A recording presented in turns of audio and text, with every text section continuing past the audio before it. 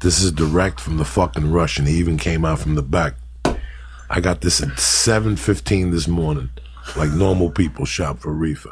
Greetings from Podcastville. The Church of What's Happening Now is brought to you by Blue Apron.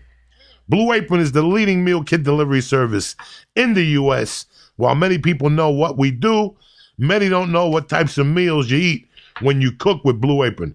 Like quick bucatini with broccoli and pecorino cheese, and Italian-style shrimp, sweet pepper. With incredible ingredients and chef-designed recipe, Blue Apron lets you see what the power of food can do. This is what I'm going to do, all right? Blue Apron, we're going to hook up the church family with $30 off your first order if you visit blueapron.com/Joey. Again, $30 off your first order. Check out this week's menu and get $30 off blueapron.com/Joey. Blue Apron, a better way to cook. This show is also brought to you by MeUndies. Listen, you want to look good. You want to look clean.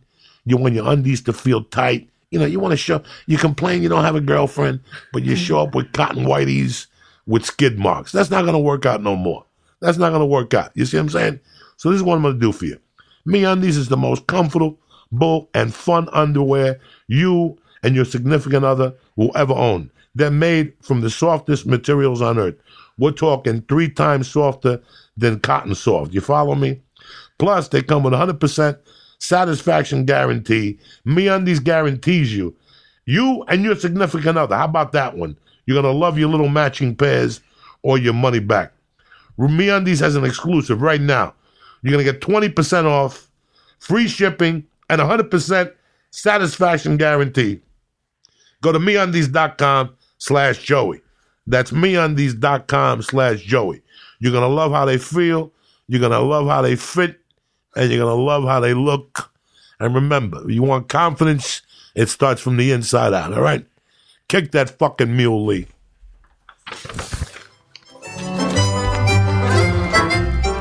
It's the Church of What's Happening Now. March 8th, motherfuckers. Here we go. 1, 2, 3, hit it. Pop goes the wine and the weasel. I see the empty pocket needs a refill. Who the fuck you think you're dealing with here? Church of What's Happening Now, bitches. We can make it known that we won't get swayed. It's 91, son, so something's gotta change. Getting paid, pedal sneakers and soda pop. Pop goes the weasel, his drawers drop. Why not take your top 10 pop hit? Fix the music and make sense, this rhymes fit. I guess it's the fact that you can't be artistic, intricate raps. Are you fucking kidding me or what? It doesn't have to be spoon-fed, and I can read or does it have to be read? So some stay illiterate and feeble, legally licked. You go the ways of the weasel. Pop, pop goes the weasel. Oh shit. Pop, pop the Flying Jew. Dan Cummings. Pop goes the weasel, cause the weasel goes pop. Are you fucking kidding me? You might as well break out the syringe, bitch. We're going deep. The weasel, the weasel. Pop goes the weasel, cause the weasel goes pop. Hip-hop got turned into hip-hop. The second on record was #1 on the pop chart. But don't get on the heart, the guy to start. Are you fucking kidding me, people? Forget about the heart. Pull over, just pull over. It's over. You're just sitting there drooling, going, what the fuck, Uncle Joey? Why must you abuse me like this? Make sure that real rappers got to endure. Oh shit. Score more points in one period, appearing in complex structure like a pyramid. The paper for the media presence. Are you fucking kidding me or what? That's when it was starting out. That's a couple white dudes goofing on Vanilla Ice. Are you fucking kidding me or what? I don't think I've seen somebody have that much fun with Third Base since 1991. Yeah, no. That is... You just fucking got into that. That I liked it. when I fucking found that the other night at like 12 o'clock... I take like the Goma Goma and the fucking melatonin mixed together. Oh yeah, I do the melatonin. I do the whole thing. What the hell's Goma Goma? I don't know. I don't know what Goma Goma is either. My wife gives it to me and I take it, all right? And I pop them and I'm waiting an hour for the shit to sink in. And I'm popping through videos and I found that. And I got to tell you something. For a minute, like my body just froze. I forgot about that song. Like it took me right back to, I was in the halfway house. We used to watch that in the community room. Wow. You know what I'm saying? Like, yeah. And white guys would be dancing, a couple black guys would be dancing. Did they not let you watch like intense, like explicit music? Did they let you listen to that? No, because in those days, MTV was in a whole three-floored halfway house. And they had a community room with a TV, that you could get your food and go down there and chit chat with all the other convicts, or they had a TV in your own room and you were either in a 3-man room or a 7-man room. Okay, gotcha. You follow me? So I feel like that was I think Pop Goes the Weasel was like a year or two before. It was a weird era of hip hop with like the white dudes, like OMC, How Bizarre. I think he was just, you remember that? Yeah, How Bizarre. Bum, bum, bum, bum, bum, bum. Oh, so many funny songs looking back. But yeah, Third Base, I think they took themselves pretty seriously. That was my favorite part of like when I was just watching that video was them. I love it. Like there's no way that song is less corny than Ice Ice Baby, but they're just shitting on Vanilla Ice. I was living in Boulder when Ice Ice Baby came out, and I hung out with this dude that was solid. I loved him. He was my brother for years, and he had a nephew, a brother-in-law. Okay, that was probably 15 when Vanilla Ice came out. Yeah.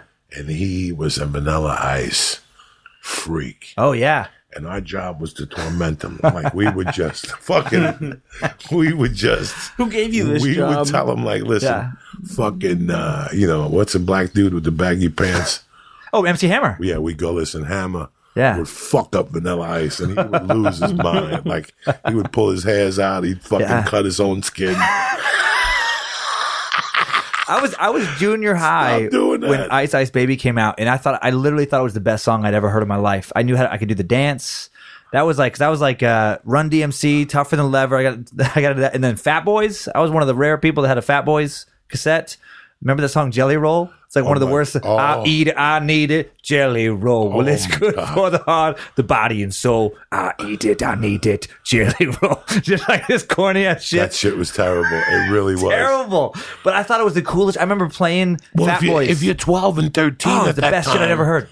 And, you're like, this is the coolest thing. Yeah. And then you listen to it when you're 16 and you fucking throw the album away. Oh, yeah. You're like, give it to mom. Give this to blind kids or some shit that don't know. And what a weird era where it's like, NWA's debut album wasn't far behind. It was right around there. And Ice-T with like Body Count and stuff like that. So there was like hard-hitting real shit at the same time as I eat it, I need it, Jelly Roll. This one was right around the corner. Oh yeah, that was the first. That's one of the first CDs I ever bought. Yeah, when I went to tapes and CDs. It's crazy when you look at it and you saw the whole thing.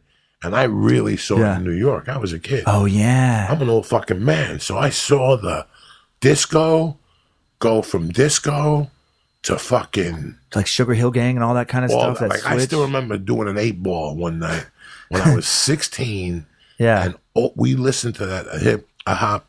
Oh yeah, yeah. We listened to that over and over from 11 o'clock till 6 in the fucking. It's the only album we had in the house. That's all we listened to. In fact, early Cool J, like when he was like 16, he didn't come out too far after, or like 85 or something. 84. By that time, I was gone. I was mugging people. Not to change the subject, Joey, but how many people have you sent to like mental institutions? I can't believe you said this guy was cutting himself. Oh my God! What are you talking about? Let me tell you something. Let me explain something to you. I was thinking as I was telling Dan Cummings, I had the weirdest thing happen to me for years. People trusted me with their kids.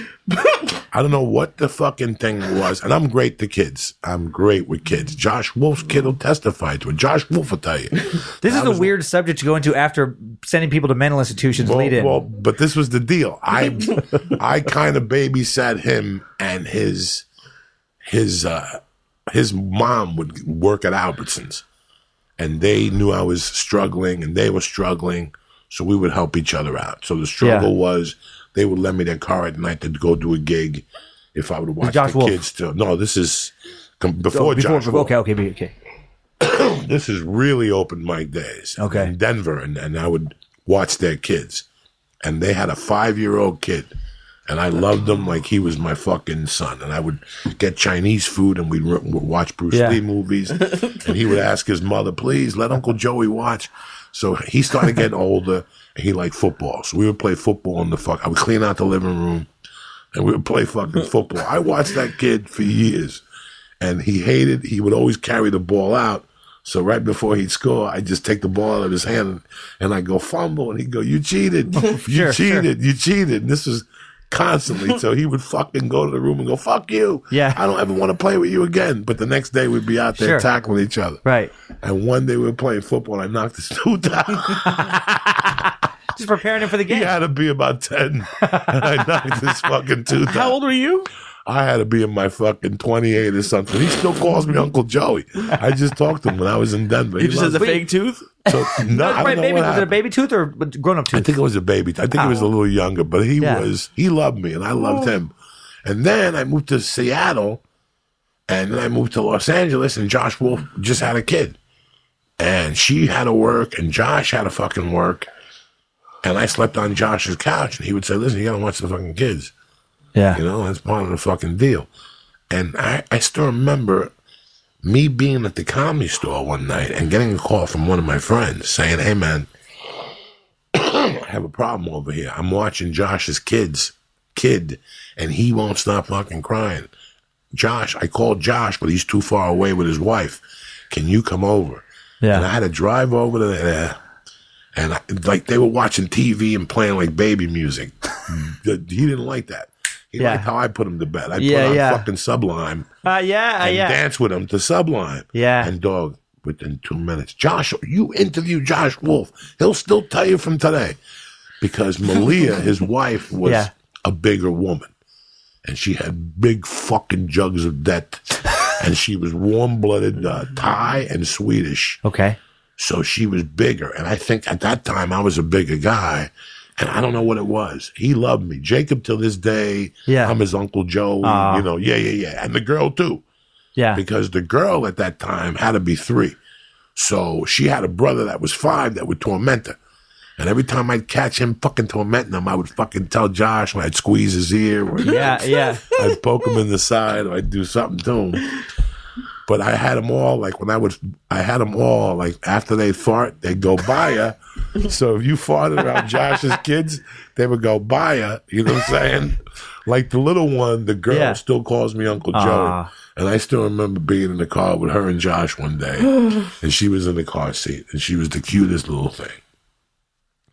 And we're driving on Vista between Sunset and what's the street that you could drive on when you're drunk? Fountain. Yeah. Fountain.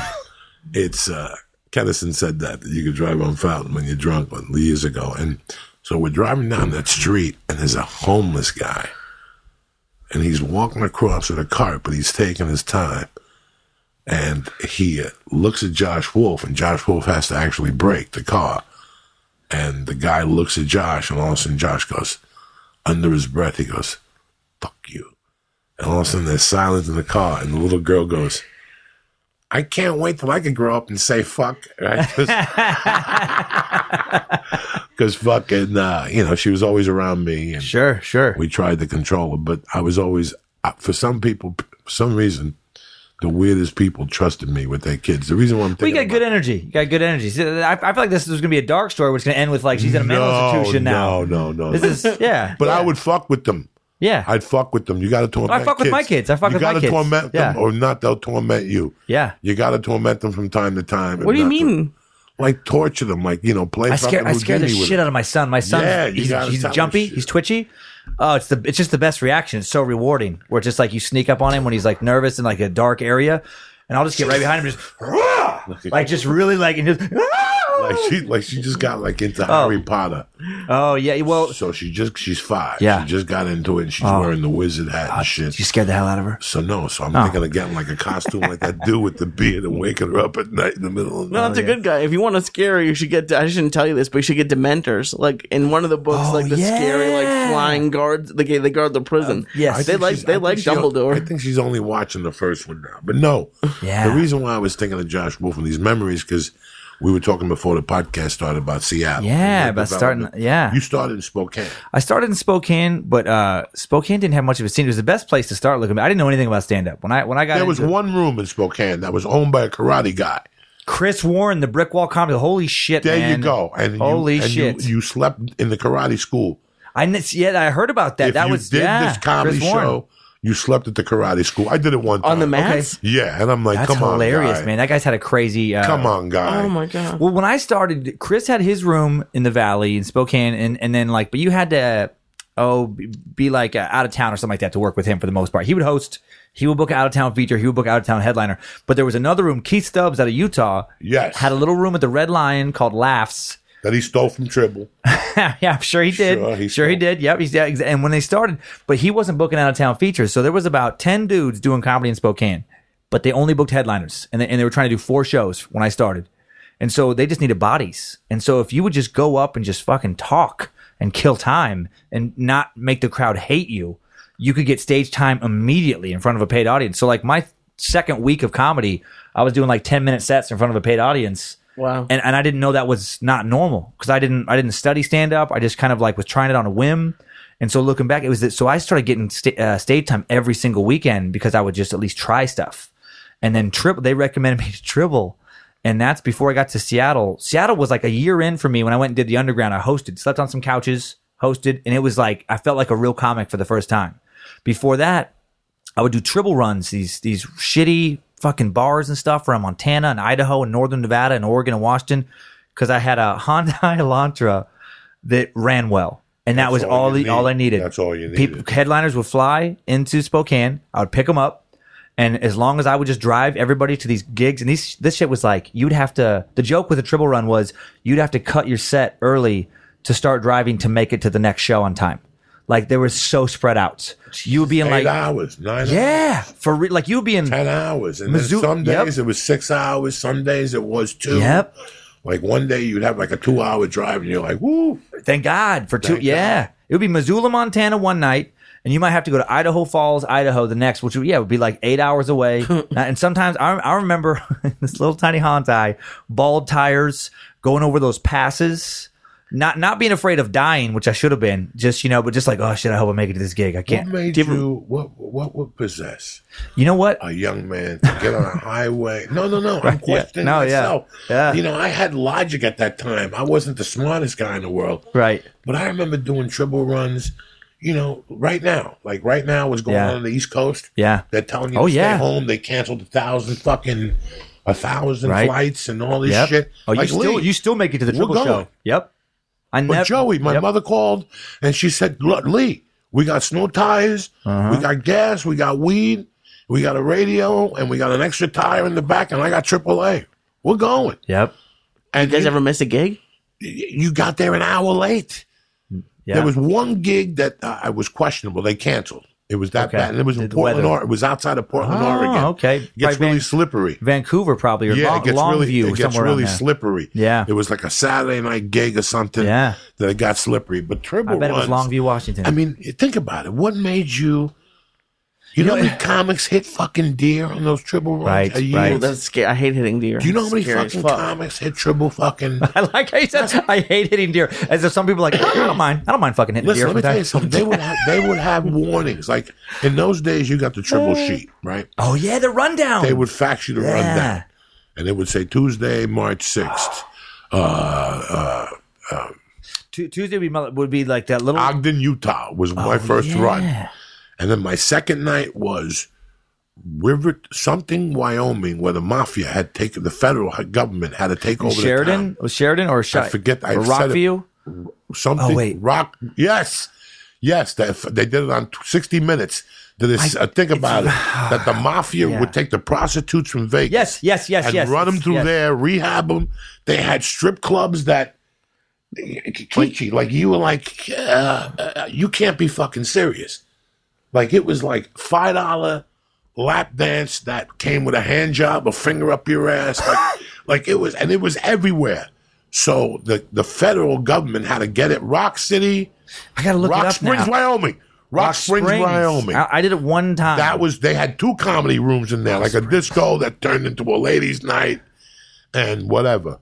And then guys, you have no idea. Like if I sit here with you, like I fuck around with Lee and I torment him. This is to do these Tribble runs and to think you're going to, like I would book these in January. Like the first Tribble run I booked was a federal government. Rock Springs. Rock Springs, Wyoming. Yep. Well, the first Tribble run I booked was January 30th. And he called me, Lee. He called me like on a Sunday night at 11:30. I remember him paging me and me seeing 2, like the zip code and going, oh my God, it's Tribble. Like, oh my God. Out of Vancouver, Washington. Oh my God. And running to the payphone and going, yes, Mr. Tribble. Yeah. I'm like, Joey, I've heard good things and we're ready to go to work. And you're on the other side of the phone. Yeah. Like, and he's like, okay, I got 3 weeks of work for you. Grab a pen. And you're like, do you have a pen? And you're like, yeah, I'm on a payphone. And he's like, do you have a fax number? And you're like, not really, but I'll get back to you. If you feel like someone's prepared. It's a badge of honor when you're starting off. This is crazy. Nah. This was like your big chance to go on a fucking Tribble run, to live your dream. Now. You're a professional. You're getting $75 a night. You get 50 that night, and the rest they mail to you in a fucking check, okay? So that's how it is. And he'd tell you the first week you're going to go to Ogden, Utah, then Rock Springs, and then you're going to end up in fucking the Air Force Base in Idaho. Mountain Home Air Force Base. And to you, it's like saying you're going to do the Wilbur Theater or something. It was like doing, sure, man. It's paid gig. Between you and I, at that level, at that point in my life, it was like doing Madison Square Garden and being from New York City. Wow. Like, I still remember packing that car, like going, I cannot believe this. You get a free hotel room. I got a free hotel room. Sometimes you get a free meal. You know what the best thing about it is? Nobody knows what the fuck I am. Nobody get a hold of me. I don't want nobody to get a hold of me. I don't want nobody to know what the fuck I am. It's over. Yeah. I'm becoming a comedian. That's my equivalent of becoming Clint Eastwood, like an unknown guy. Yeah, man. You just, disappear into the man night. With no name. You don't know where you're going. You don't know how you're going to get there. You got 4 tires. They're brand new. You just got your car tuned up. You got $310 in the bank. You got an apartment that sucks dick, and one day you go, you know what? I'm giving up this fucking apartment.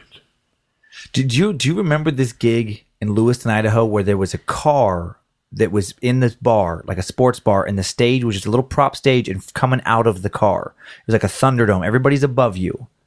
It was like a Wednesday night in Lewiston, Idaho. I remember going to Lewiston. I got arrested I had a warrant in Idaho for fucking a long time. They had 2 Idaho City?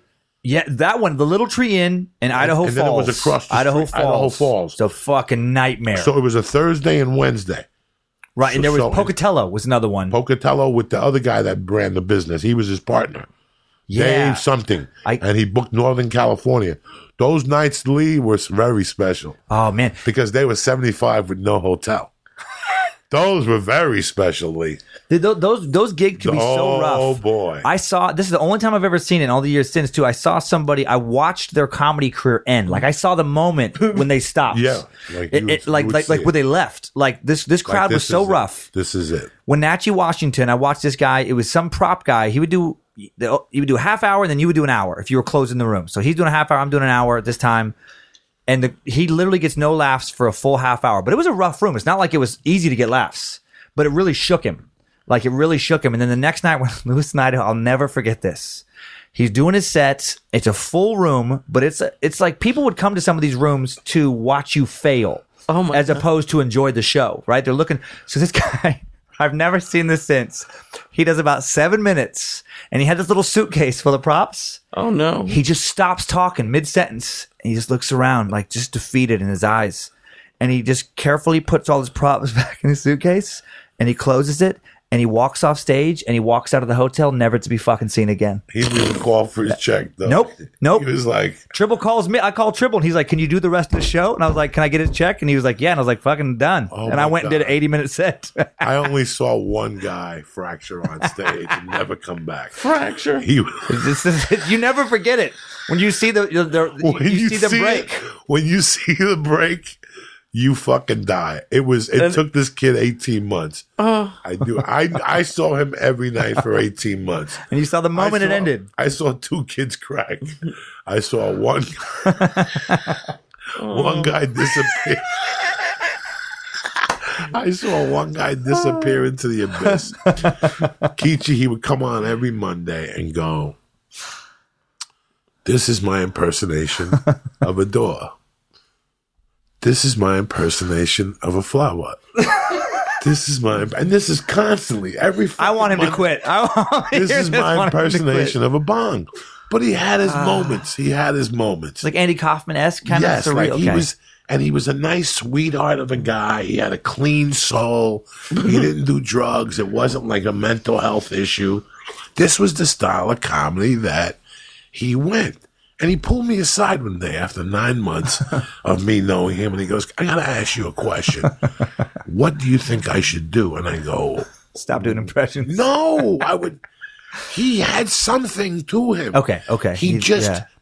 He was at a point where he was so ahead of himself, stage prepared. You ever write a joke that me and you only think it's funny? Oh, yeah. But then you give up on it, and then 3 years later you bring it back, and now the joke's a fucking killer. Oh, yeah. It becomes a closer because you're ready for it. You're ready for it. Yeah. He did not know how to do this. He wasn't ready for his material I'm yet. telling you, I would look you guys in the face and tell you he sucked. No, he didn't suck, and he was handsome, which made it better. He was a thin guy. Well, at least that makes the story less sad. He had a lot of things going for him. Yeah. But he just didn't know how to sell. This is my impersonation of the frame. You know, and you know what I'm saying? Like, and he kept doing it and doing it. And everywhere he would go, he would bomb. And he would they would throw shit at him. They throw stuff at him. Oh my God! Brothers? He went to like Bellingham one night. He went to like he didn't Elephant go to Castle. No, he didn't go to the Elephant Castle. He went to the Navy Yard. Bremerton. He went to Bremerton and they threw the Navy they're like, no, we live in submarines. We came up for oxygen. We got to put up with impersonations of an impersonation of a submarine. They threw something at him. That's why I saw they really did throw something at him. That's why I saw the broad that we were talking about, the woman that she walked the room. Remember? Yeah. The girl. I don't want. Do you want me to say her name? Yeah. Yeah, Kathy Sorbo. Kathy. Yeah. Walked the room. She'll tell you. Oh, she's fucking. She's walked fucking that great. fucking room in Bremerton. They were the Navy. They were very different than she was an underground comic. Yeah, that was not her crowd. No. She went up there and did like an abortion joke, and the end of the story. Bam! They ran out of that place. So he bombed. He ate a bag of dicks there, and then Pat Wilson put him at the Army base on a Friday as an opener, and he died there. And then he came back to the open mic. Yeah. Oh my God. And he was fucking he was a day away from hanging himself, right? Like I could see that his day job was getting rough on him. Him and his girlfriend were having problems because he was out every night, you know. And one night he's up on stage on a Monday and he's like, good evening. This is my impersonation of a book, you know, and this is my impersonation of an eyeball.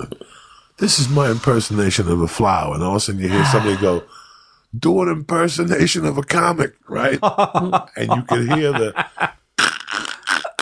like you can hear it from the back of the room, physically, emotionally, like that was it. You can see his soul leave his body. He didn't even get the light. He just said good night. He walked out of there, no high five. Never seen it again. I never saw him again. Then there was a kid who came he used to come on with a fucking, with a open mic scenes. For anybody who doesn't know this and is considering comedy and think that we're crazy, your first year, you're going to be doing comedy with 20 people in a room, and 10 of them are borderline mental health issues. Oh, my God. And Lee is starting to see it now that 50% of us are a little wagadoosh. So at first you ask yourself, like, why am I doing this? But then somebody sees you, like, Dan, you're pretty funny. Come up to Seattle, and now you see how it is, and you go, okay, now I put it into perspective. You're not being judgmental. And then by going to the open mics, you learn of the people that want to be Hollywood stars, and you learn of the people that are hobbyists. Right. And there's nothing wrong with that. There's nothing wrong with getting on stage twice a week. Yeah. Being a working man and just having a great time. Yep. On your week off, you take a week with Dan Cummings and open for him. Right. Make a little money. Yeah, some of us want to be part of the scene. You know, they're doing the same set 10 years later, but that's all they want to do. They just want to be part of the scene. That's fine. Yeah. You meet so many different different people. Oh, yeah. It's such a journey. Like, what I'm telling you about is 20 years ago. Like, I still remember going to the 8 Ball Inn the first time I went Great Falls, Montana. God damn it, that room was a fucking nightmare for me. It's tough going in there with a white dude. I decided to go in there to co-headline with Rico, the black dude with the spider in his face. We go into a white diner. There isn't a black man within 1,000 fucking million yards. Right. What do you think this motherfucker does in the restaurant? He's Muslim, so he gets on his hands and knees and starts playing. This is way before 9/11. Yeah. So people weren't. This is when no. You didn't know nothing. This is 1995. Okay, when my heart was praying at whatever my Idaho. You know, I never heard nothing good about Idaho with minorities. So I'm sitting there. It's better. I'm sitting there going, I can't believe I'm in a fucking diner filled with white people, and I'm with a 6'6", 320-pound black man who's on the floor playing the Allah right now. Did he do that after, like, you guys were already sitting together? Like, yeah. Like, I didn't know when the bullet was going to come to my fucking head. Then I went back to that bar. Yeah. And the door girl looked like Kiji, but she was the owner's daughter. So she's very sweet. She's very nice. I'm very polite. I'm working with a female. We're co-headlining. And she goes, if there's anything you need, let me know. And I go, well, to be honest with you, I'm on a triple run, and this is going to be a long week. If I get some marijuana, it would be tremendous. She goes, is that all you need? And I go, wow. What else do you have? And she goes, name it. We have a Mexican cook in the back, and he's got 20 cousins. He's part of an organization up here. So you need roller skates, you need bubble gum, you need cocaine-laced fucking bazookas. I mean, she stocked this up for the week. But here's where it got crazy. She was a sweet girl, beautiful girl, you know, the whole thing. Yeah. She goes, I'll deliver it to your hotel room. Right. She got there, and she's like, I'll take a blast. Like, I tried to give her like $20 and like a little bit. She goes, no, it's okay. I'll take it. Do you mind if I do a taste to you? And I said, yeah, do whatever you want. Yeah. This bitch pulled out rigs. And that's when I was like, when does it end? Like, you're shooting cocaine in fucking God's country. What? That's Like what a rig meant? Right. She took the rig out. And I thought she was smoking something. I can't see needles, so I'm going to go outside. She rigged her coke, shot it, and fucking left. And then came back and left me a note in the door like an hour later. Like, I'd like to come back and shoot some more later on. I found it in the morning. Like, I did 2 bumps that night and went to sleep because I had to drive 8 fucking hours.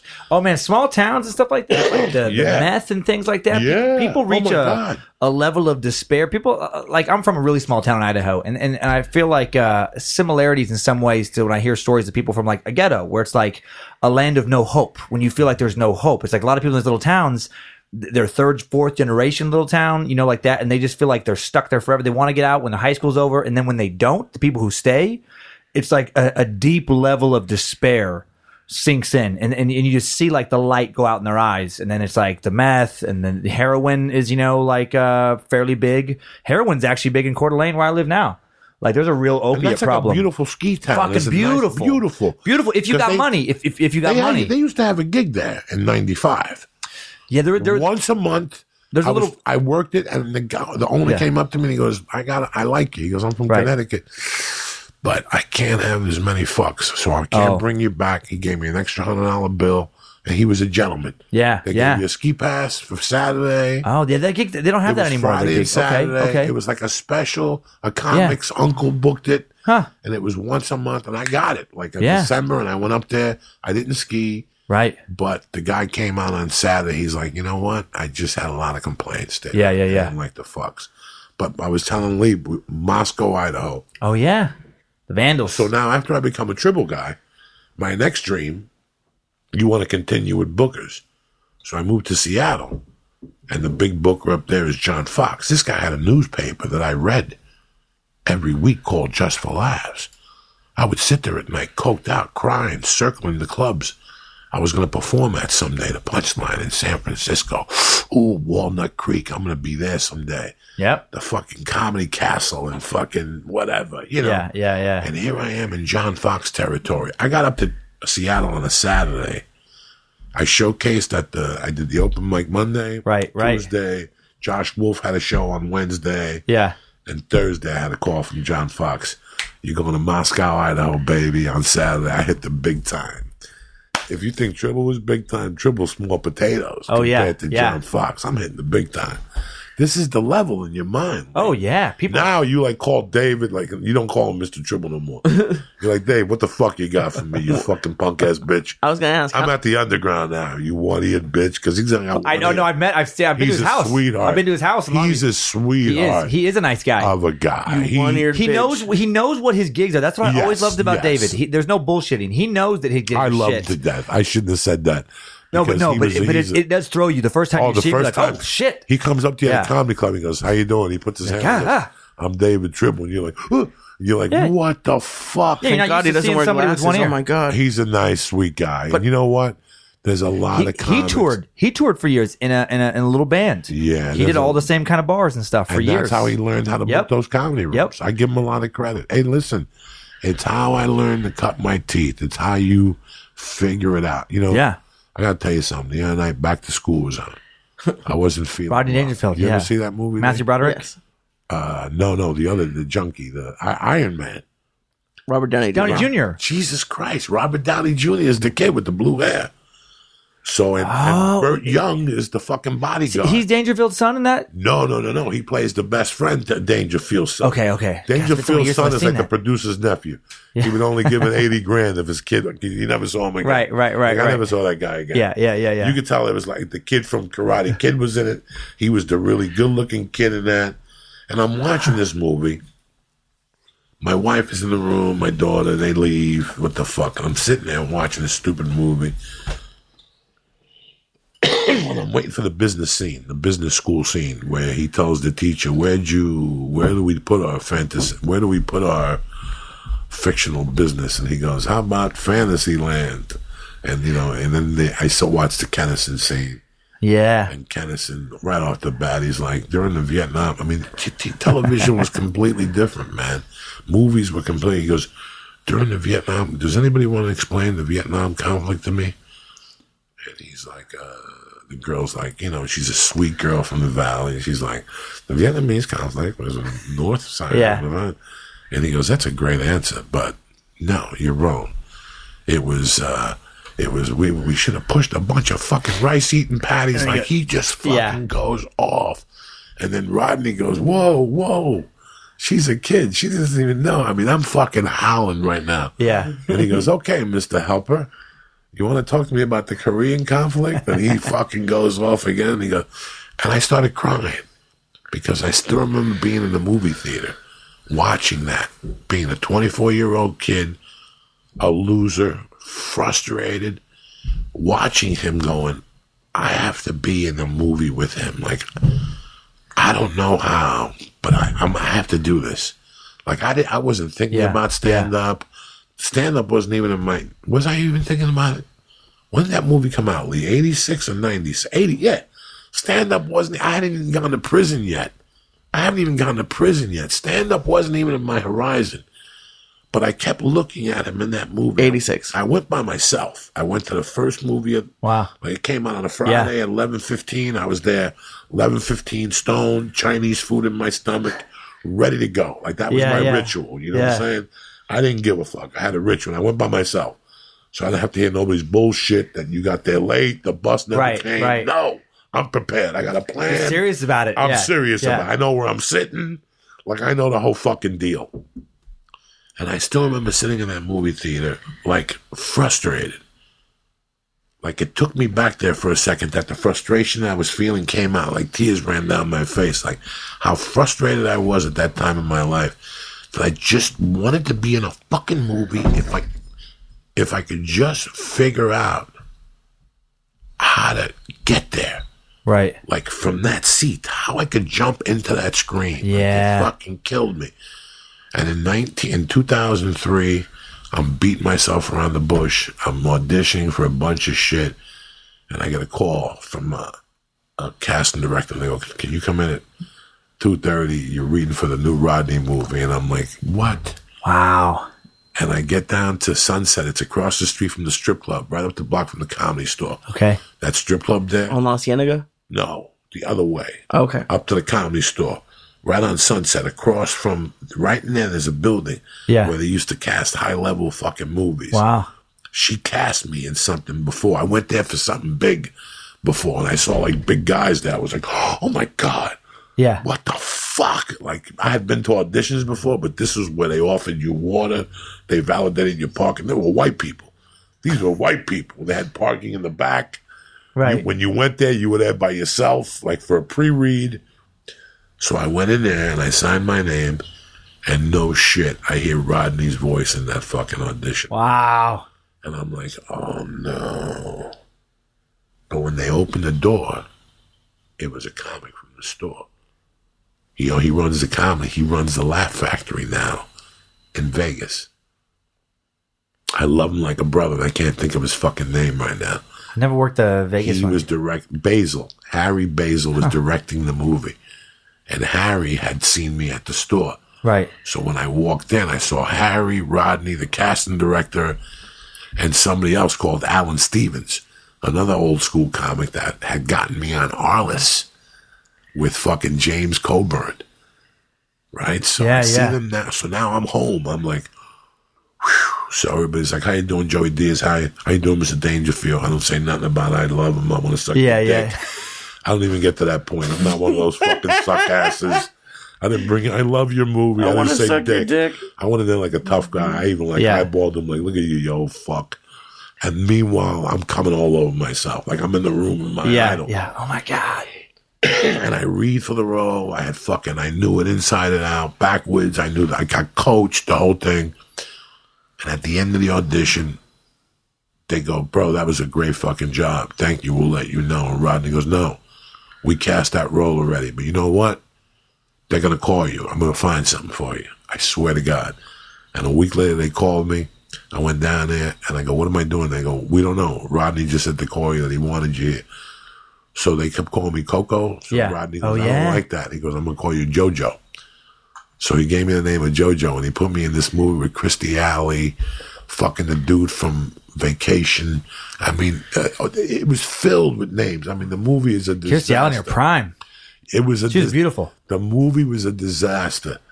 But just being there, he kept me there for fucking 8 days. It was the biggest paycheck I had ever seen in my life. Like, I had never been on a screen. Yeah. I'd been on movies for 1 day, a day and a half tops, 8 days eating with everybody. Wow. And it was him. And at the end of when you shoot, they give you a call sheet. And they give you a call sheet and it tells you what time you come in the next day and what scenes you're doing. They would give me a call sheet and I go, I'm not on the call sheet. And they go, go ask Rodney.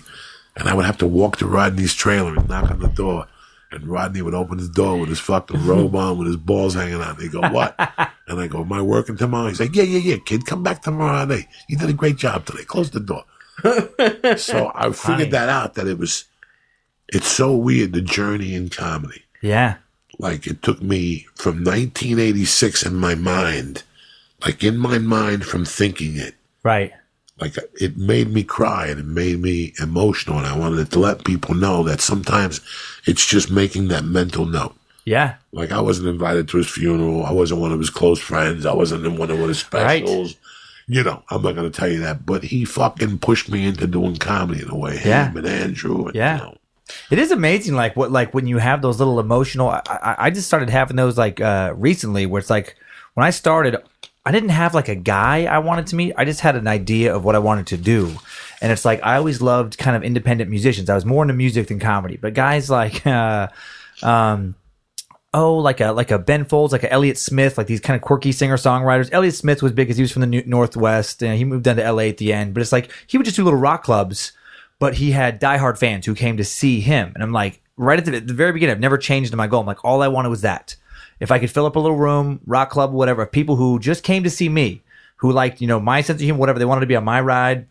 And for the first time, only a couple times, but just last weekend, I was just doing this little club in Minneapolis, but it was like, it wasn't big. Acme? Yeah, no, it's just a little Sisyphus Brewing, this little like alt room that they have there, just 2 nights. It's only like a little 90-seater. Perfect. But it was sold out, and it was like, and I have this podcast now where people come, they wear their t-shirts, and I did a live podcast during the day, and it was like, it caught me off guard, but it was like an afternoon show, but it was like people wearing the hats and the t-shirts, and we did a little Q&A afterwards, and they were just, some lady said, thank you for doing this, whatever like that, and I almost cried, like, and I'm not an emotional person usually outside, but it just like hit me where I'm like, fuck, this is where the guy I liked, Elliott Smith, that's what he was doing, like that, that's what I wanted to do when I started.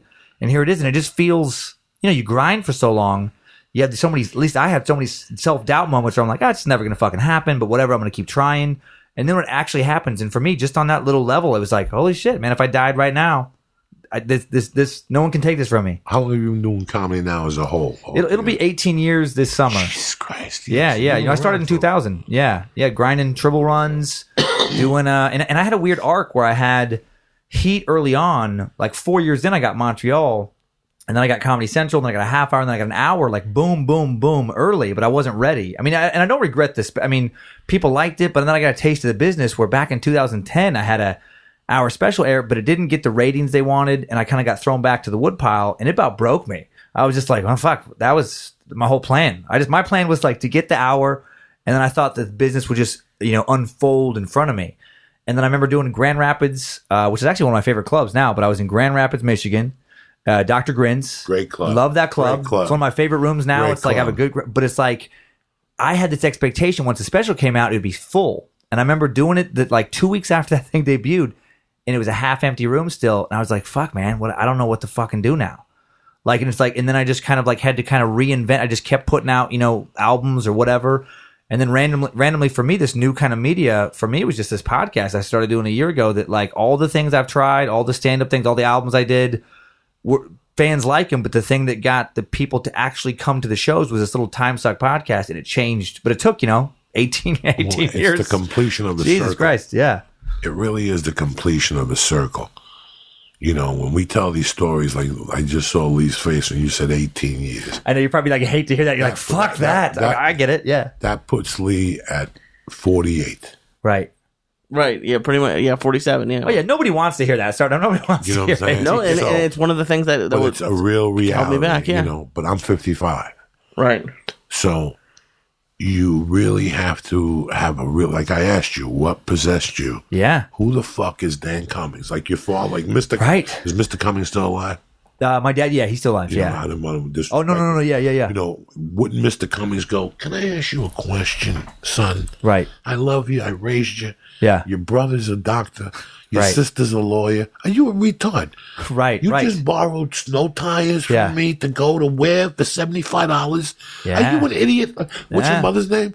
Charlene. Charlene, can you get in here, please, and help me talk to this fucking moron before I smack Yeah. him? Now he wants to do comedy. If the brother just won an award because he's a doctor, the sister's the lawyer of the year, and he wants to be funny, man. And no. A blizzard is coming. You do know. It's evacuation. And that's what we love it. Yep. That's it. Like, it's going to be a blackout. That's fine. Yeah. Instead of 8 hours, it's going to take me 16. I'm going to leave in 20 hours. We really believed in our head. Like, people will come in the room and go, Lee, do you want me to smack the fuck out of you? Like, you're going where for where? Right. But you got that passion, man. You got that drive, and It's really like you think back on it and you go, what the fuck made me think what that Dan Cummings could... Charlene, get in here. What's my mom? This fucking moron. Can you put... Charlene, this is your side of the family. That fucking brother that plays the ukuleles at the nightclubs. I told you not to let him talk to him. My mom was so worried because I was the first person in my extended family on either side from any generation going back to ever go to college. Like, I come from a long line of just like laborers, essentially. And so it's like there was all this kind of pressure because I did well in school, but I didn't really care about it. But it's like it was doctor, lawyer, because no one in my family has ever been something like that. No. It's fucking ridiculous. And it was that, and then so when I just after I got a psych degree, and then I just stopped. It was just my mom was just like, "What the fuck?" Like like all of her hopes and dreams, she's just watching them being like thrown away. And then you have moments too where it's like, I did well in school, and then kids who didn't do as well, but buddies of mine, whatever, they're getting like corporate jobs now, and I'm on a Greyhound bus to do $150 to host in Albuquerque at Laughs for Russ Rivas for the weekend, and and sleeping on a fucking couch. And there's moments too where you're like, what the fuck am I doing? Where is Russ Rivas? Hopefully dead. Russ Rivas was the biggest asshole I ever worked. God, that guy was a legendary asshole. Russ Rivas. There was a guy, hippie man John Novosad out of Colorado. You may remember him out of the Denver.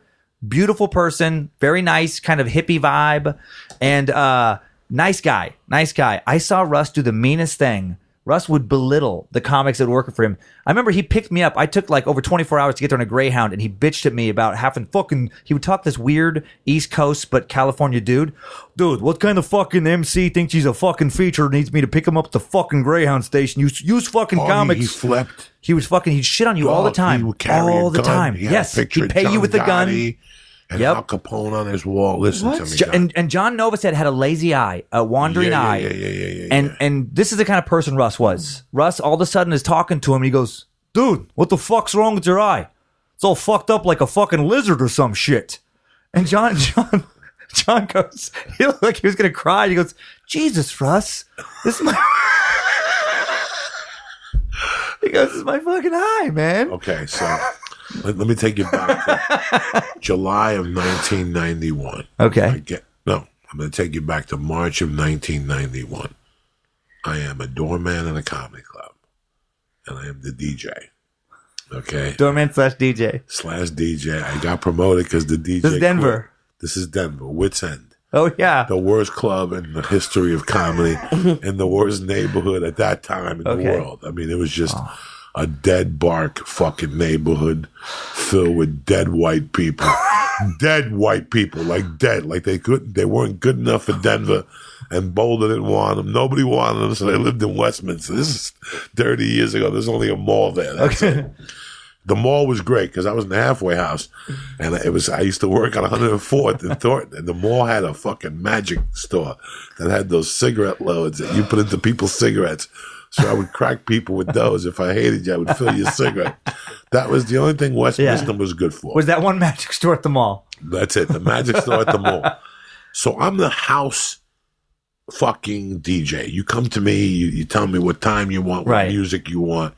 And then I got promoted to the bar back. But while in that time, I met a young comic named Russ Beavis, who was a Subaru salesman in Colorado Springs, Colorado, who was married to a beautiful blonde woman. He was still married to her. No. I think, right? No? Oh, different blonde woman he was married to. Okay. And she was very cute. He was very handsome.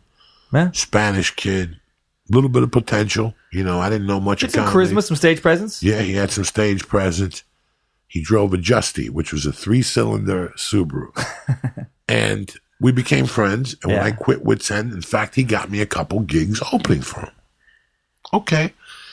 You know, this went on for about a year.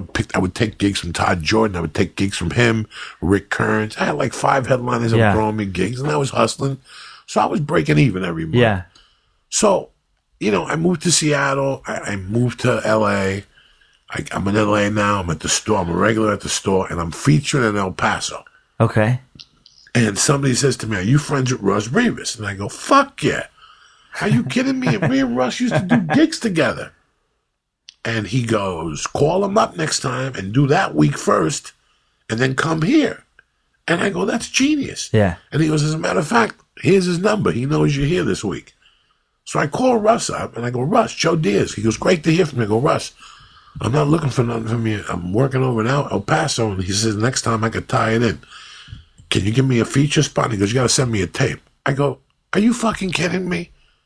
Send you a tape? I've been friends with you for fucking, at that time it was 91. Now it's 98. I go, don't worry about it, brother. Thank you. And I hung up.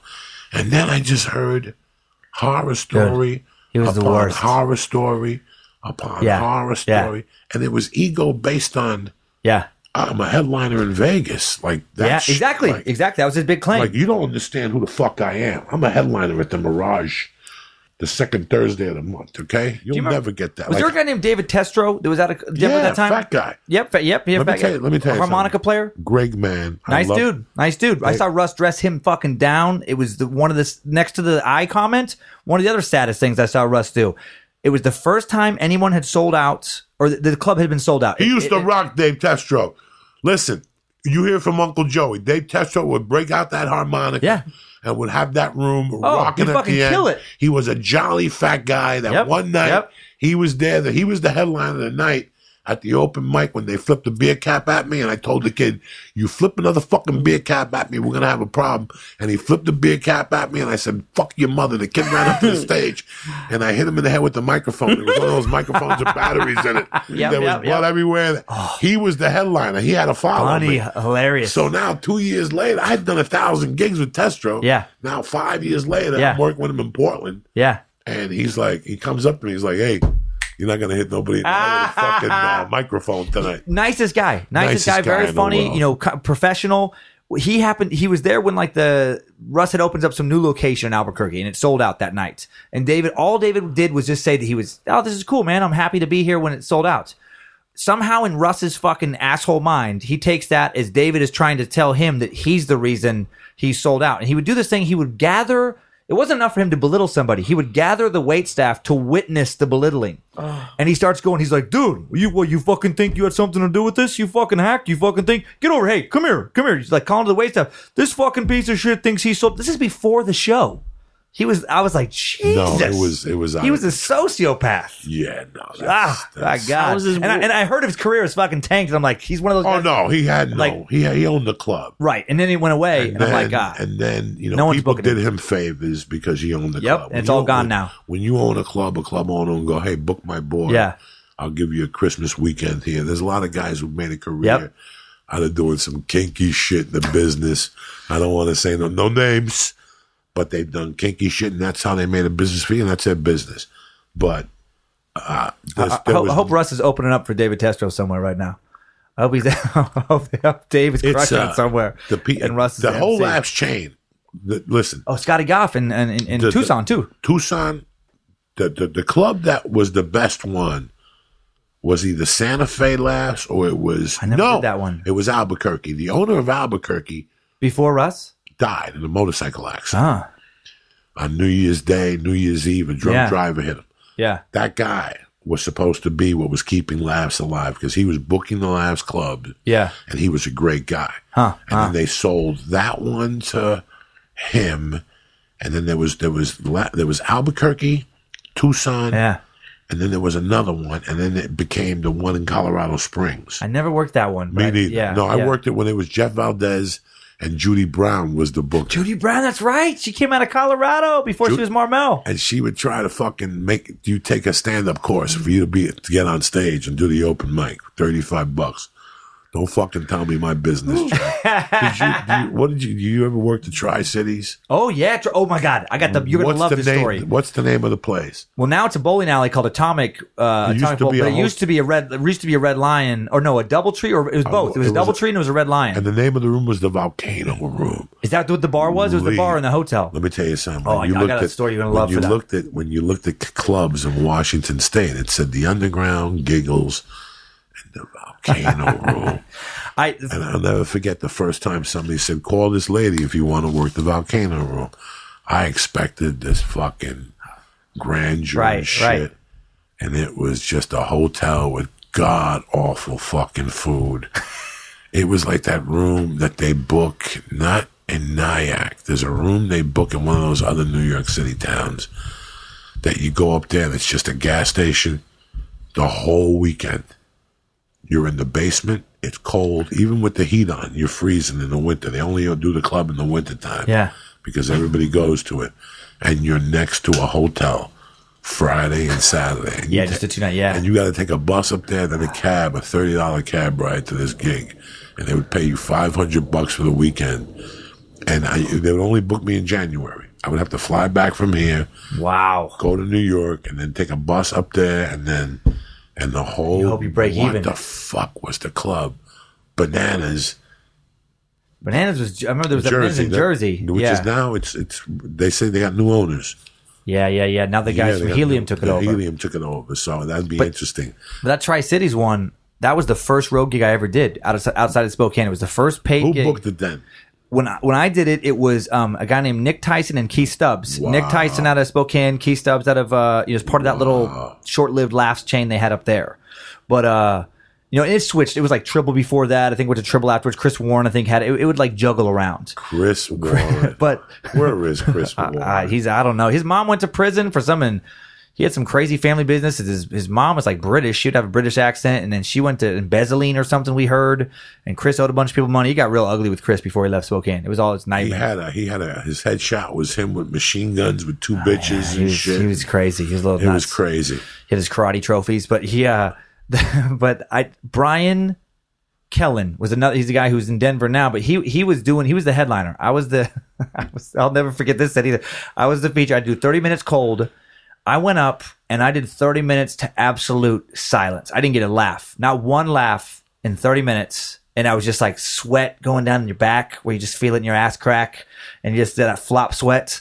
And I just like, but I left stage thinking like, well, whatever. It's a small crowd. Yeah, they're the shit. They suck. It's the crowd. Brian Kellen goes up and murders for an hour. Like he brought a life out of these people that I didn't think was even remotely possible. And I was too dumb at that time to know that when you have a horrible set, just fucking get out of there. Go hide. Like leave. But I thought etiquette was you stood by the door and you thank people for like watching the show.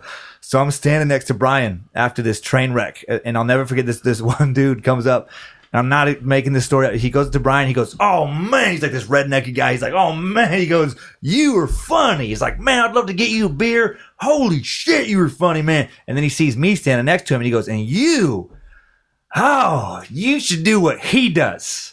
That's literally what he said to me. You should do what he does. And he doesn't even think he's being mean. Those rooms are brutal. I just died inside when he told me that.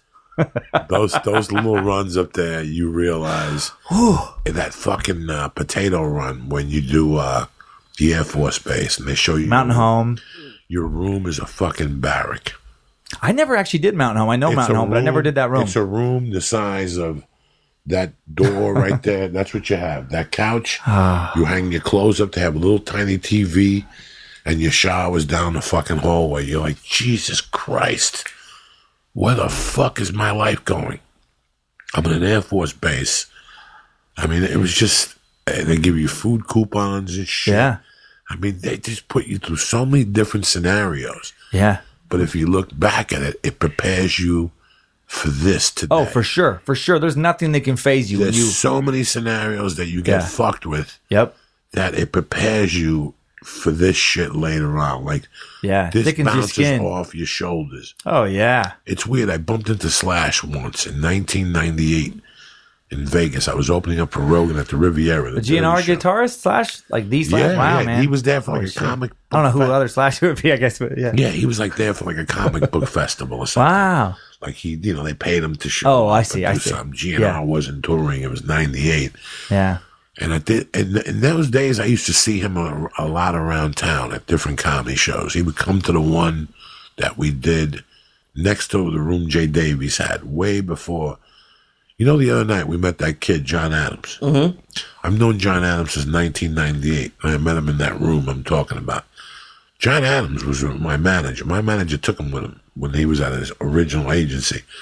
And John Adams was a TV guy. You just don't recognize him. He was on TV for 12 years. He was on like 2 syndicated shows because Jeff Gatlin was one of the best managers in the business. Jeff Gatlin hated the road. Jeff Gatlin knew that if he had you, it's for TV and film and to get you on a TV show for 6 years. That was his fucking goal. When you talk to Jeff about the road, he'd go, I don't even want to hear about it. Yeah. I don't even want to hear about it. You can do spots at the store. I need you in town. And that's what he did. He made that kid one of his examples. But I met that kid at the Union. It was called the Union.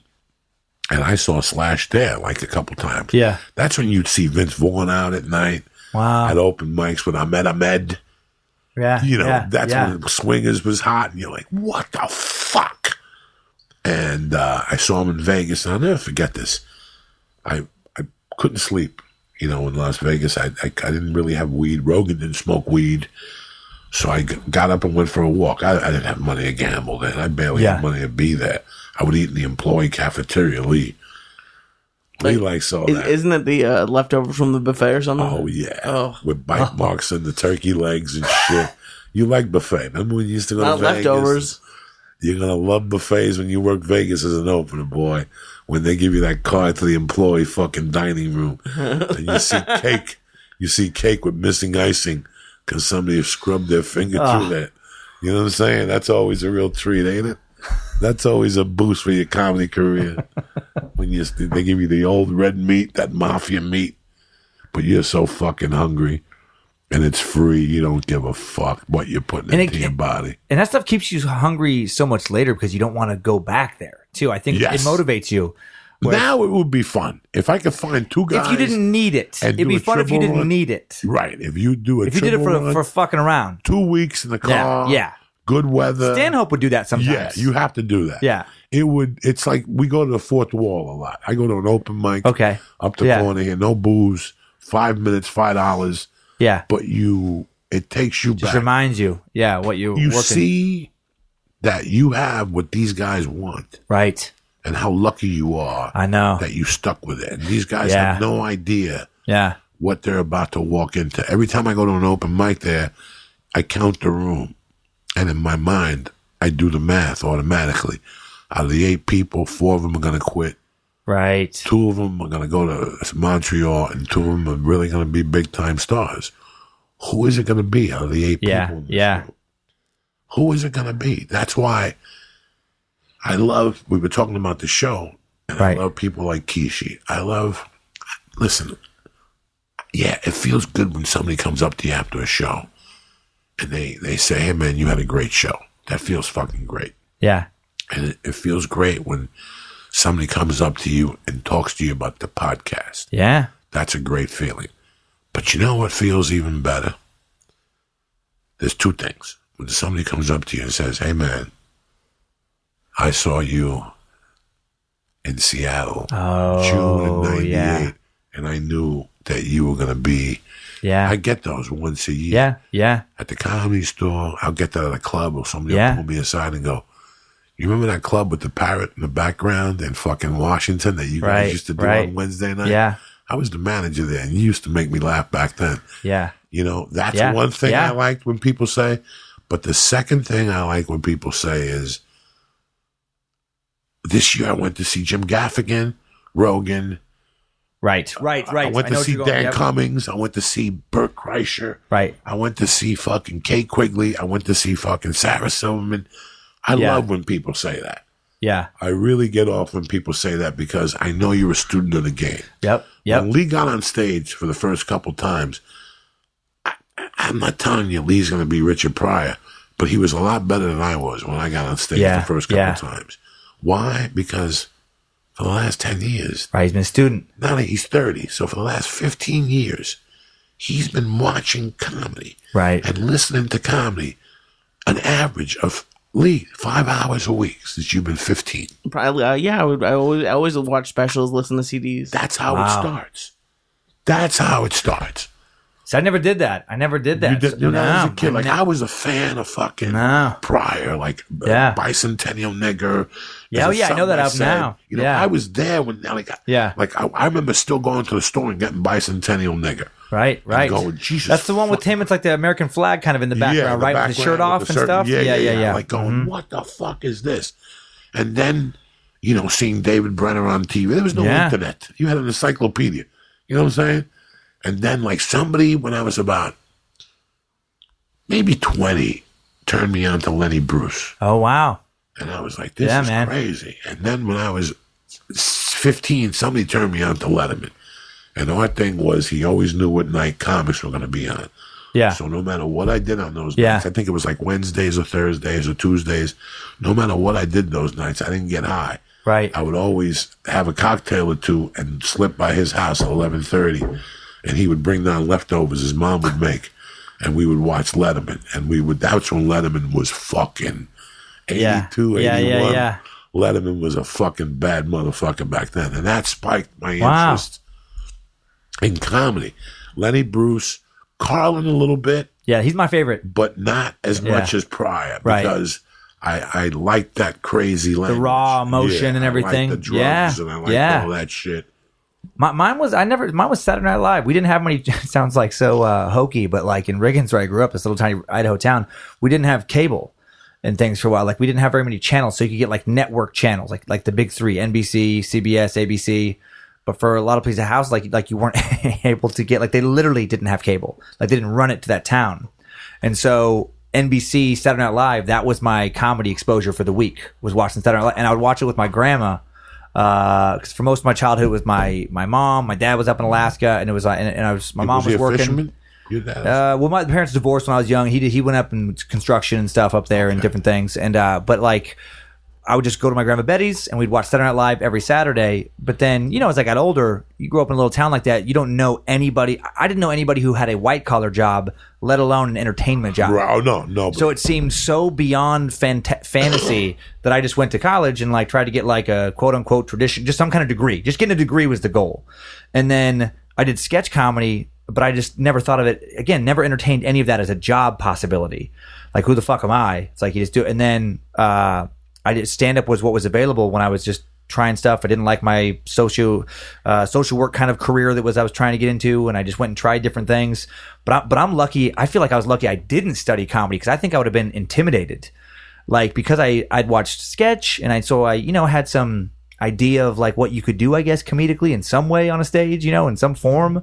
But I hadn't really watched much stand-up, and so I think it was easier in a way where I think I would have been worried. I don't know if you ever worry about this, Lee, but if you like when you watch all the greats, is there an expectation of you're going to try and be great immediately? Because I didn't have that. I just like, okay, let's just go fuck around on stage. I wasn't thinking like about Pryor and Carlin and then the modern greats and stuff like that, because I didn't know their stuff. Well, I think it helped me back a little bit, because I've had people asking me. I've been working with Joy for 6 years, 7 years. People have always asked, and I had a couple people say I should try it out. And I always say, I'm not that kind of funny. Like I would see all these amazing. I watch every special, so right. I see all these great. Because you're seeing them at their prime. You're not seeing them start. Right. It's very different. Yeah. But you get though that all those guys fucking sucked when they first started. Like, everyone goes through a shitty period. Yeah, I still think it really hasn't hit me how much time it's gonna take. To be honest, like even still in my head, I'm like, maybe 5 years. But it's just, you might though. Yeah, everybody's path is different. You might but accelerate faster. But it's I don't know if I want to necessarily. Like, I'm really enjoying. Like, I've been going to the fourth wall, and I'm just now starting to do shows in other places. Like, the good thing about comedy and Lee is that I know one thing about Lee, that comedy always opens up your horizons. Once you do comedy and you jump off that cliff, now you're a different person. Mm-hmm. You really are a different person. So if you're looking at me, asking me, do I think Lee's going to be up there, Richard Pryor or not? Yeah. I don't think so. I think Lee is going to shine. Yeah. He's going to take stand-up, and after a year or two, he's going to take it in a different direction. He's going to see something. That's what I see. I think he's got Woody Allen type. Right. Comedy without the fucking daughter issues. Let me give some shout outs real quick here to my man Kevin Harvick, super fan. Alex Ramirez is okay. Louis the Kid always. Manny Codas, Damian Hernandez, Keegan Hopper, Hyro, Miskin Ryback, Mike Ryback. I love you. I can't see with my regular, but and the church leader, Mr. Scott Cunningham. Always running shit over there online, letting bitches know what time it is. But no, that was people have to see, if you're in a rush with anything. Oh, right. It's not just stand up. I love watching fly by night people. In my 27 years of comedy, I've seen so many fly-by-night people. Right. And what people don't understand today is I've been exposed to so many fly-by-night people that the symptoms. Right. You know the opening lines. You know the symptoms. We get approached 3 times a week for something. I get approached 20 times a week for something. And I know the wording. I know you know it already. You smell it. Yeah. You've been here, and it's weird that sometimes I fuck with them and I let them play their game. I let them think, no worries, blah, blah, blah, blah. What now? We'll do that. They don't even know how to handle it because they didn't prepare for that. They were prepared for getting shut down. I threw their game completely to fuck off. You know what I'm saying? Yeah. I've seen so many shysters. Like Lee told me that he was thinking about going to work for a service that they offered they bought content from the stand-up and they put it on the site and people click. You know, I've heard right in 20 years in LA, we've heard every scam. Right. You young comics that think your wording, I smell. If you don't have the dedication I just talked about with Mr. Cummings here, I could smell it on you. Yeah. I smell it on people. Yep. They don't want to pay the dues. I bait you. I let you think that, yeah. Right. I know who's doing their homework. Right. Because you did the homework. Yeah. So you know when the homework has been done. Right. 18 years is fucking, you know. It's in your blood at that point. I've been doing comedy 27 years. Yeah. So 18 years for me was 91. So it was 2001. And then plus 8 is what? 2009. That's when I started coming into my own.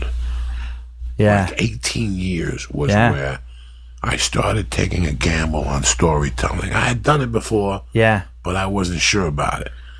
Then Ari Shaffir opened up the door a little bit. Yeah. And I listened to a Showtime special that Whitney Cummings had done. Not Whitney Cummings had produced, where she introduced a bunch of comics. Okay. And one night I went into my bathroom and I was taking a shit, but I left the volume up. Yeah. And I heard this comic without watching him. I heard his material. Right. And by hearing his material, I realized how bad I was, because he was just doing one-liners. And they're funny and they take you to a certain distance in comedy. Right. But after a certain point, those one-liners, you'll end up in triple runs the rest of your life. Yeah, there's very few like the Hedberg type and stuff like that. Because Shaffir changed me too, man. One of those first storytelling shows long before it was a TV show at the Lab with Eddie Pepitone and some people. It was a revenge theme, and that one show changed my comedy trajectory because my first 2 albums are more joke based. And then I did this story about fucking with these dishwashers in college, like just doing this ridiculous prank that I would do these crazy pranks. But this went on for like 4 months. This crazy prank. It was fucking horrible how far I pushed these people. But I did the revenge story. Was I'm like, my theme was or basis of the story was I'm like, this guy should fucking get me. Like, I'm the one who deserves to have revenge. Like, I fucked with a stranger horrifically for like almost half a year. But then I started telling that on the road afterwards, and I liked it so much more than the rest of my material because it was just this real shit that was interesting. Naturally, it changes you. It changed all the future albums. It changed my whole career completely. Because the first time I story told on stage was at the Belly Room. I caught Mitzi on a night of weakness, and I go, Mitzi, can I do stories from a Cuban street? Wow! I had a show called Stories from a Cuban Street. Yeah, it had to be 1998. I was into comedy 7 years. Yeah. And I was basically doing one-liners like Rodney and trying to be cute up on stage with dirty jokes. And I took that upstairs, and it changed my fucking life forever. Yeah. Because I stayed on stage for 2 hours just telling stories about my childhood. Right. That was the first time I saw people's jaw drops. It's riveting. A real story. It's riveting. Laugh. I saw people cry. Yeah. It was fucking amazing. Like, I went out and got really high that night because I had taken myself to a complete different level. I had forced my hand. Yeah. Like, this was way out of who the fuck I was. Like, if I was only supposed to fight, I was only prepared for 3 rounds of fighting. Right. I fought 7 rounds of fighting. Yeah. And unprepared. Right. Which really takes ganas, which mentally takes you somewhere else. Yeah. Which, and I still wouldn't storytell. I still was fucking petrified of it. Right? Because it is scary. It's a fucking scary feeling. At first, when you talk about it, like, I did some little, to get people to kind of join this little part of the podcast I have. I did like an album that you got when you signed up for this like bonus content, kind of premium thing. But it was like, I did 2 albums I recorded in one weekend. I did 1 album Friday night, 1 album Saturday night. Just recorded 2 different sets. And I didn't even realize how long it was. But I can't imagine at the beginning. This one bit I have, it's 15 minutes long, and it's just one story. Which for me, like, in the beginning, there's no fucking way. Because what I liked about short jokes early on was it's a confidence thing. It got you there to the point, and you got to laugh, and you got out of the woods quickly. Yep, and if it doesn't work, you're on to the next joke in 30 seconds. When you do a story that's 15 fucking minutes long and you set it up and you know the payoff doesn't come, the real payoff for 15 minutes, you can't bail, and that commitment freaks people the fuck out when they're starting because they're like, well, shit, what if they don't like it? And it's like, but you just have to reach this point where you're almost so broken in a way that you don't give a fuck what they like. You're just willing to push what you like on them, and you have to be okay with it not working, and that's fine. And ironically, that makes it work so much better. My first 2 years of comedy, all I did was race to the light. Yeah.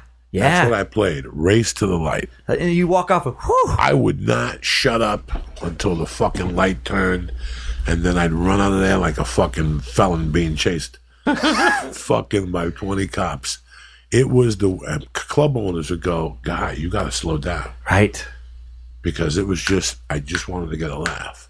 Yeah. I wanted to quickly get a laugh. And if you keep talking, you can't hear the silence.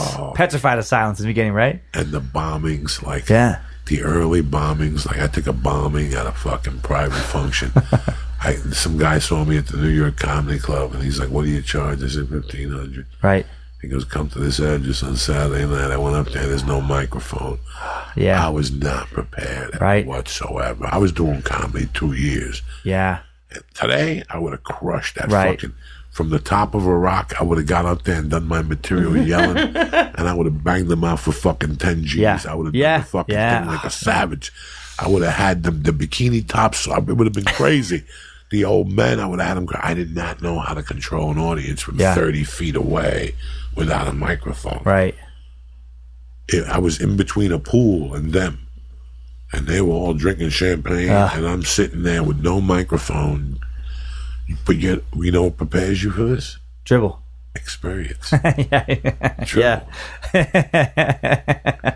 But, without that, it is interesting, though, the journey of it, where it's like I've gotten into that now, where it's like without all those lessons and stuff, like it's funny what brings you. Somebody just asked me when I did that little live podcast last week, they did little questions, and somebody was like, what made you think of Time Suck? What made you want to do this? And I just, in a moment of just being honest, whatever, I go, failure. I go, years and years of failure is what created Time Suck, and it's just because you learn, but then you learn from all those failures. And had I not had all those failures, I wouldn't be able to pull off, I do like a Time Suck is like an hour and a half with no guests. There's no way I could have done that and kept it interesting without chops of a comic. So many years of fucking up and making horrible decisions, but learning and learning and learning and learning. And then it's, it is. And you know what? This doesn't just pertain to comedy. Oh, yeah, I guess, yeah. This pertains to any art that you fucking choose. I see, and I've repeated this 1,000 times. I hate that they make you pick a major when you're 18. That's not fair. Right. You don't know what the fuck you want to do. You just hear what your stupid fucking friends say at Starbucks. Right. You repeat what the fuck they say. Yeah. Now you're 3 years in, and what are you going to go tell your father the bad news that you want to be a chef at fucking Benihana? You're going to go fucking play the drums? Right. It's a horror show. Right. It's killed more people than anything because making bad choices. Yeah. But that's all a part of this fucking journey. Right. To get good at something, you got to make bad fucking choices. Yep. And you know what really hurts? When they hurt your pocket. Oh, yeah. That's when you really learn a lesson. It's not when my girlfriend left me because I don't play the flute. That's something completely different. Wait till your girlfriend left you and stole 22 G's. You had to go to bed. That's two different fucking lessons. You know what I'm saying? Oh, yeah. I mean, that's motivation, especially I got 2 kids and stuff now, but when I remember and you live back in Idaho. I live back in Idaho raising now. them in Idaho legitimately. Yeah. Oh, yeah, man. No drama. You do your podcast in Idaho. Yep. In a fucking back room of a mansion that you bought for $125,000. You got a pool. You got a fucking doorman named Melvin. You got a Mexican named Paco with a shirt that says "I love America" on. No, he mows the lawn. You live like a fucking king. I mean, we live good up there and stuff now, but it is crazy. Like you talk about the financial motivation, and like when you have those moments. I mean, I remember reading this book early on. It's David Mamet, some playwright. I'm sure theater people are like, "Oh, it's fucking David Mamet. How do you not?" But he wrote some book about truth and lies, something. It was for actors. But the main piece of advice I took from that, he goes, paraphrasing, don't give yourself an out. Don't give yourself a backup plan, because if you do, you'll take it. Because this business is so fucking rough. And I thought about that. Like, I remember thinking, if I would have had an out, 6 years ago, I had things where it was just a low point in touring and stuff, 2 kids, money in the bank was almost gone. Calendar was looking fucking dead. Not to interrupt you. Yeah. I want you to close your eyes and honestly tell me, I'll give you 1 minute. Give me a number of how many comics could have been stars that you personally know if they would have given up their day job. How many people would have been stars if they would have given up their day job? Yeah. I know 3 of them right now that if they would have taken a chance and really believed in who the fuck they were, they would have been on TV right now in some sort of way. I'm not saying they would have been a star. I know 3 people right now who are that funny. Yeah. Who continue to have it, and it's the biggest fear that you could have is that safety net. There's one name that keeps dominating. I mean, I want to say, but no, I don't want you to say the name. He had a financial advisor job. How many numbers? How many people do you know that you feel in your heart, if they gave up their day job, would be making a living today in Los Angeles? I could name just based on talent, 3 talent that I fucking respect. Right. That I would go, fuck, I wish I had that specific gift. I wish I could write like that. I wish I had that eye for this. Yeah, I got 2 in my head. 2 in my head. Yeah, like, yep. I know them personally, and I want to punch them right in the fucking mouth. But they always thought that insurance was the key to that, and you don't understand that if you don't cut that out of your life, that umbilical cord. Oh man, nothing motivates you like fear. For me, at least, nothing motivates me like fear. When I'm like, how the fuck? Yeah, you do your best work. Am I going to help these kids? Yep. Listen, if I put you in a corner and I put a knife to your throat, you're gonna do your best work. Oh yeah, you're gonna be fucking focused. Yeah, that's when you become a Jew. You know, Krav Maga. You're fucking, you're doing elbows. Your cousins with Kichi over here throwing side kicks to the fucking neck. Yeah. You don't do your best work when you're sitting there smoking cigarettes and somebody's rubbing your feet. Yeah. You do your best work when, you know when else when you do your best work? When you don't want to hear Joey Diaz or your father or your mother or Keisha or Lee say, I told you so. Right. That's the one that makes my dick hard. For sure. That's the one where, okay. Yep. I don't even say a word. I don't even reply to you. I don't even reply to you. I just make a mental note and I keep it in my mind. Yeah. It's the weirdest fucking thing. And it happened. You keep mentioning the podcast. Yeah. It happened with this. It happened with the original podcast and now with Lee. It's happened where 10 years ago, the people that are talking to me wouldn't even let me in their room. Right. They would ask Rogan, why would they bring me and Ari on the road with them? That we were 2 disgusting animals. Now look at the 2 of you. Square business. Yeah. And I remember hearing all those negative comments. Now, I could be, again, the other day I got into some beef with a woman online, and then she revealed that she had been raped twice. And I go, listen, I understand the anger in your heart. But until you lose that anger in your heart, you never move forward in this life. I was angry at the world, too. God took my mother. I thought there was no more God. I had that chip on my shoulder for 20 years. I didn't even become funny till I lost that anger. Wow. There's so many factors that we put in our lives. Anger, fear. Yeah.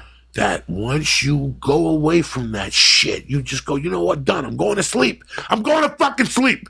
It's over. You're not going to fuck with me no more, because that's when it keeps you up at night.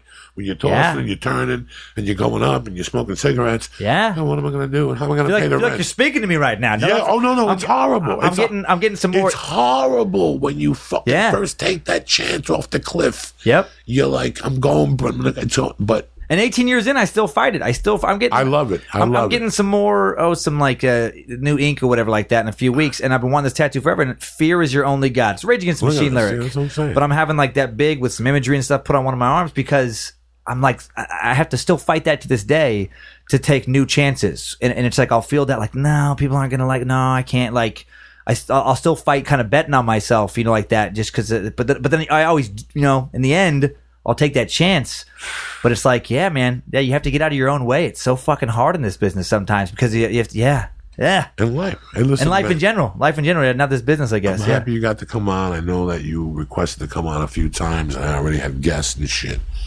And we were funky with Wednesdays, but I'm happy I got to get I'm so thankful, you had me on. I want people to know you're in Brea this weekend. You're close to home. Yep. You're not doing anything, swing by Brea. That's a great fucking club. Yeah. I think he's got shows Thursday, Friday, Saturday, 2 shows Sunday. Oh, just one show Sunday. Okay, but yeah. The show Sunday, go see him. And the podcast is where? It's Time Suck.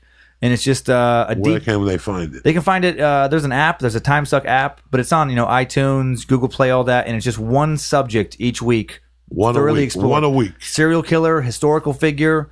It's all the same kind of research you would get in an academic podcast, but it's more like every person language. It's like, I'm going to fair amount of profanity. I'm going to throw in some jokes and try to make it fucking interesting for someone who might fall asleep during a normal lecture. That's how I am. That's it, and that's that. What do you got planned this weekend there, Todd? You got some gigs? Yeah, I'm supposed to. Look at you. You're going up against my man up in Santa Barbara. People got to make a decision now. Do we go see my man Dan Cummings, or do we go see Lee Syatt in Santa Barbara? Hit us both. Absolutely. Yeah, go see Dan. I'm going to be at the Velvet Jones with Sam Tripoli, Mike Catherwood, and Mike Tully. And then I think tomorrow night, depending on what happens, there's a chance I might be on the Queen Mary in Long Beach with D'Agostino Zoida and Steve Simone. Look at you. No, you're going. You're going. I love Tripoli. You're good. Okay. You're good. Sweet. You got clearance. Everything's good. I'm happy you got to come on here. Thanks for having me. Like I said, Nyack is sold out.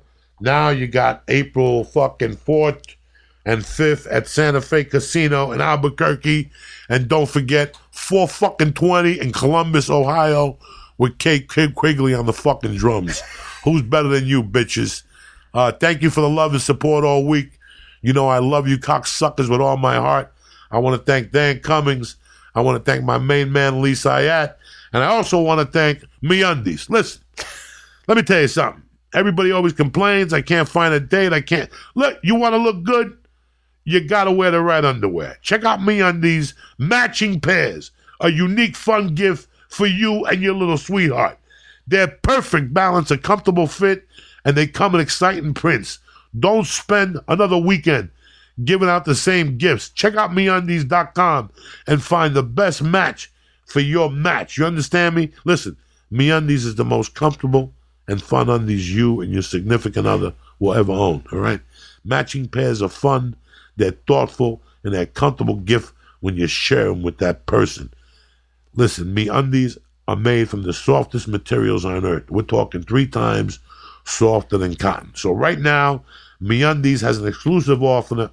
I'm sorry, I got a lot of fucking cotton mouth. I smoked some reefer meanwhile. MeUndies has an exclusive offer for my listeners and for first-time purchasers.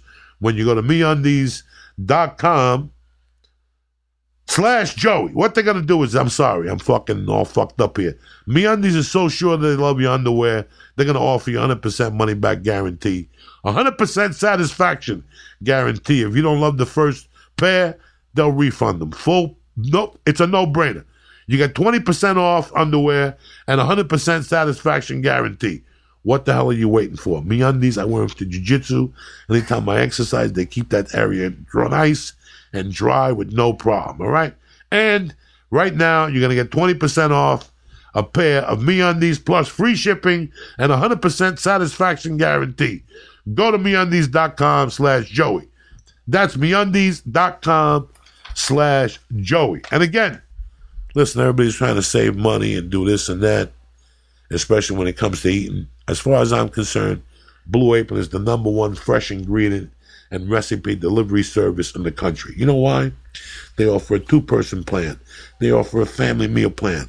And in my book, a family that cooks together stays together. Blue Apron is the leading meal kit delivery service in the U.S. And while many people know this, a lot of people don't know. And they don't know what type of meals you get when you cook with Blue Apron. You're just not going to have burgers for dinner. You're going to be making short rib burgers with hot cheddar sauce on a pretzel bun. You're going to be making seared steaks with thyme pan sauce and mashed potatoes with green beans and crispy shallots, all in under 45 minutes and without a trip to the grocery store. You're going, Joey, what are you, a fucking magician? No, I'm not a magician. That's what Blue Apron does. Lee lives off Blue Apron. Tell him, Lee. I love it. My next box is coming with 3 amazing dishes. It has Italian-style shrimp and sweet peppers. I have quick bucatini, and I have pan-fried chicken with zucchini and pickled peppers. It's going to be amazing. This is what I'm letting you do. Blue Apron lets you see the power and what food can do. Blue Apron delivers fresh, pre-proportioned ingredients with step-by-step recipes right to your goddamn door that can be cooked in under 45 minutes. The menu changes every week based on what's in season and what's designed by Blue Apron and their in-house culinary team. Blue Apron offers 12 new recipes each week, and customers can pick 2, 3, or 4 recipes based on what fits their schedule. Not only that, Blue Apron sends only non-GMO ingredients and meat with no added hormones. Who's better than Blue Apron? Nobody. Listen, we want you to hear about food you love to cook and eat. We all eat dinner, but we believe with Blue Apron we make incredible home cooking accessible for any night of the week. So right now, today, Blue Apron is treating the church family to $30 off your first order when you visit blueapron.com/Joey. You're like, Joey, that deal is too good to be true, Joey. How can you be giving me that on a Wednesday? Why are you lying to me like this? Listen, would Uncle Joey lie to you? Look at the menu this week. You got pan-fried chicken breast with a sweet, tangy zucchini. Ooh. You got Parmesan-crusted steaks with mashed potatoes and broccoli. You got a quick bucatini with broccoli and pecorino cheese. Are you kidding me or what?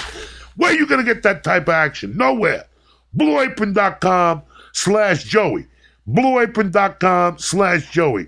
Get $30 off your Blue Apron right now by going to BlueApron.com/Joey. Blue Apron, a better way to cook. I want to thank my man Dan, the fucking truck Cummings. I want to thank my little flying Jew over there, the original Christ killer, Lee Syatt. I want to thank my girl Kishi for coming and visiting us and welcoming her with her fucking beauty. I got to take the Maluka offer. And fucking that's it. I love you cocksuckers.